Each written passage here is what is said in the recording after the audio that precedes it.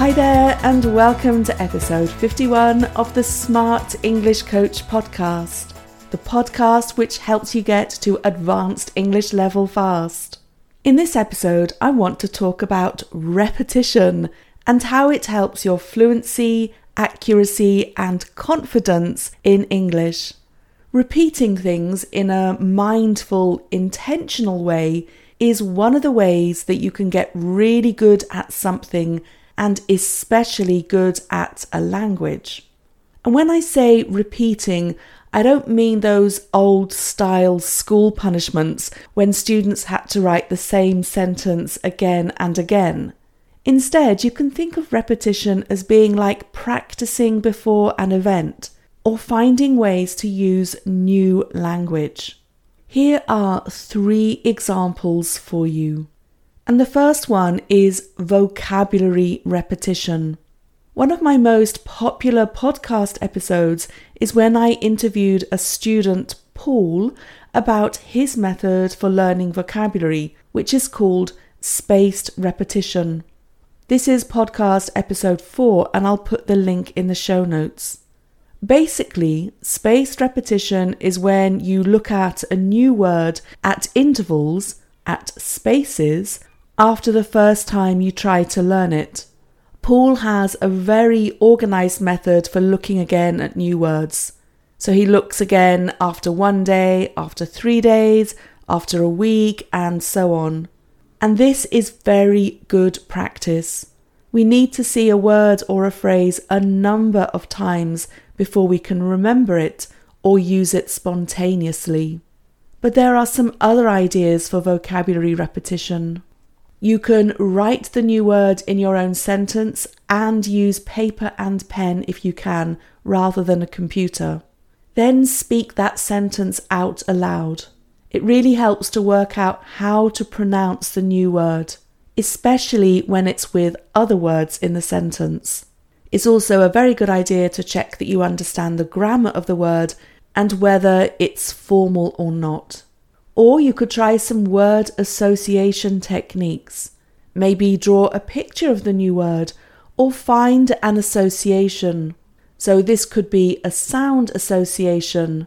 An example here is for the word buzz, the sound that an insect makes. And that actually sounds like a z. So buzz and z, there you have a really nice sound association. Or of course you could find a more personal association.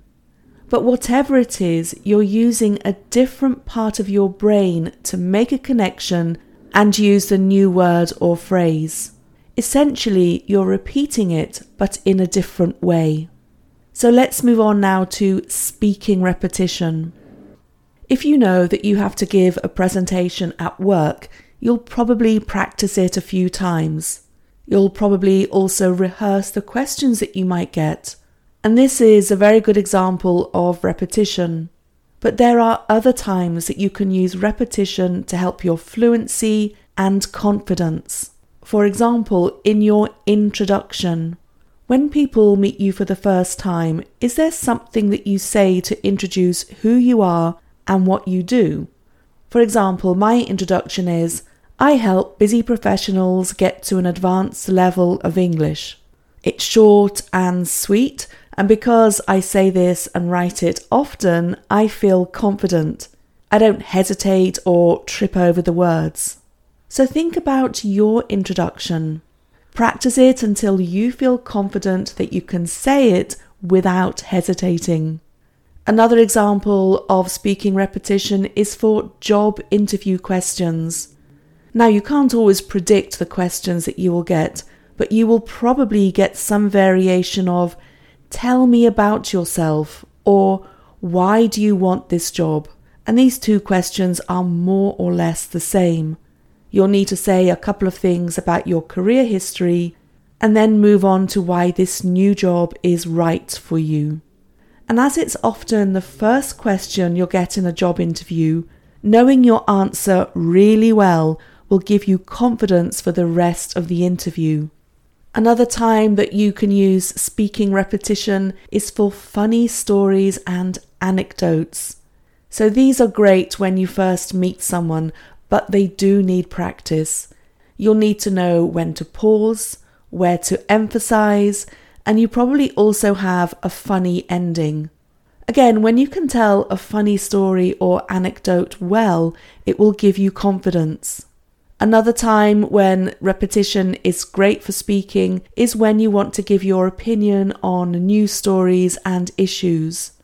When someone asks you what you think about something, it's really helpful to be able to answer without hesitating. It makes you feel that you have something interesting to say, and this really helps when you're speaking a second language. As you no doubt know, one of the difficulties speaking a different language is that it can make you feel less like an adult. You know how to express your opinion in your first language, but you don't always have the extensive vocabulary to express yourself fully in English. The really important thing about repetition for speaking is that it allows you to be your best self. And this is also something I talked about a couple of episodes ago in the episode How to Feel Powerful When You Speak English. Repeating what you want to say a few times helps you feel more confident in your vocabulary choice, and it helps you to better remember what you want to say. I use repetition as a coaching tool in my English Fluency Club as well. Once a month I ask people to prepare some speaking which they can send to me for feedback. I encourage them to practice a few times before the final recording so that they send me their best version possible. I'm doing a workshop on this soon, and I'll put the link to that in the show notes as well. And then finally, pronunciation repetition. The muscles that we use to speak English aren't always the same muscles that you use to speak your first language. So repeated practice is essential for you to move your mouth in the right way. And here are some ways that you can use repetition to improve your pronunciation. First one, for contrasting sounds. So if your first language doesn't distinguish between I and E or V and W, for example, then repeated practice will help, especially for the words that you find difficult. Another time you can use it is for word stress. So 2 examples that seem particularly difficult are the words manage and develop. So the stress in manage is on the first syllable, not in the second. It's manage, not manage. And the stress in develop is in the second syllable, develop, not in the first syllable, develop. So repeated practice here can help you eliminate word stress mistakes. And then the other area where repetition can help is with linking between sounds.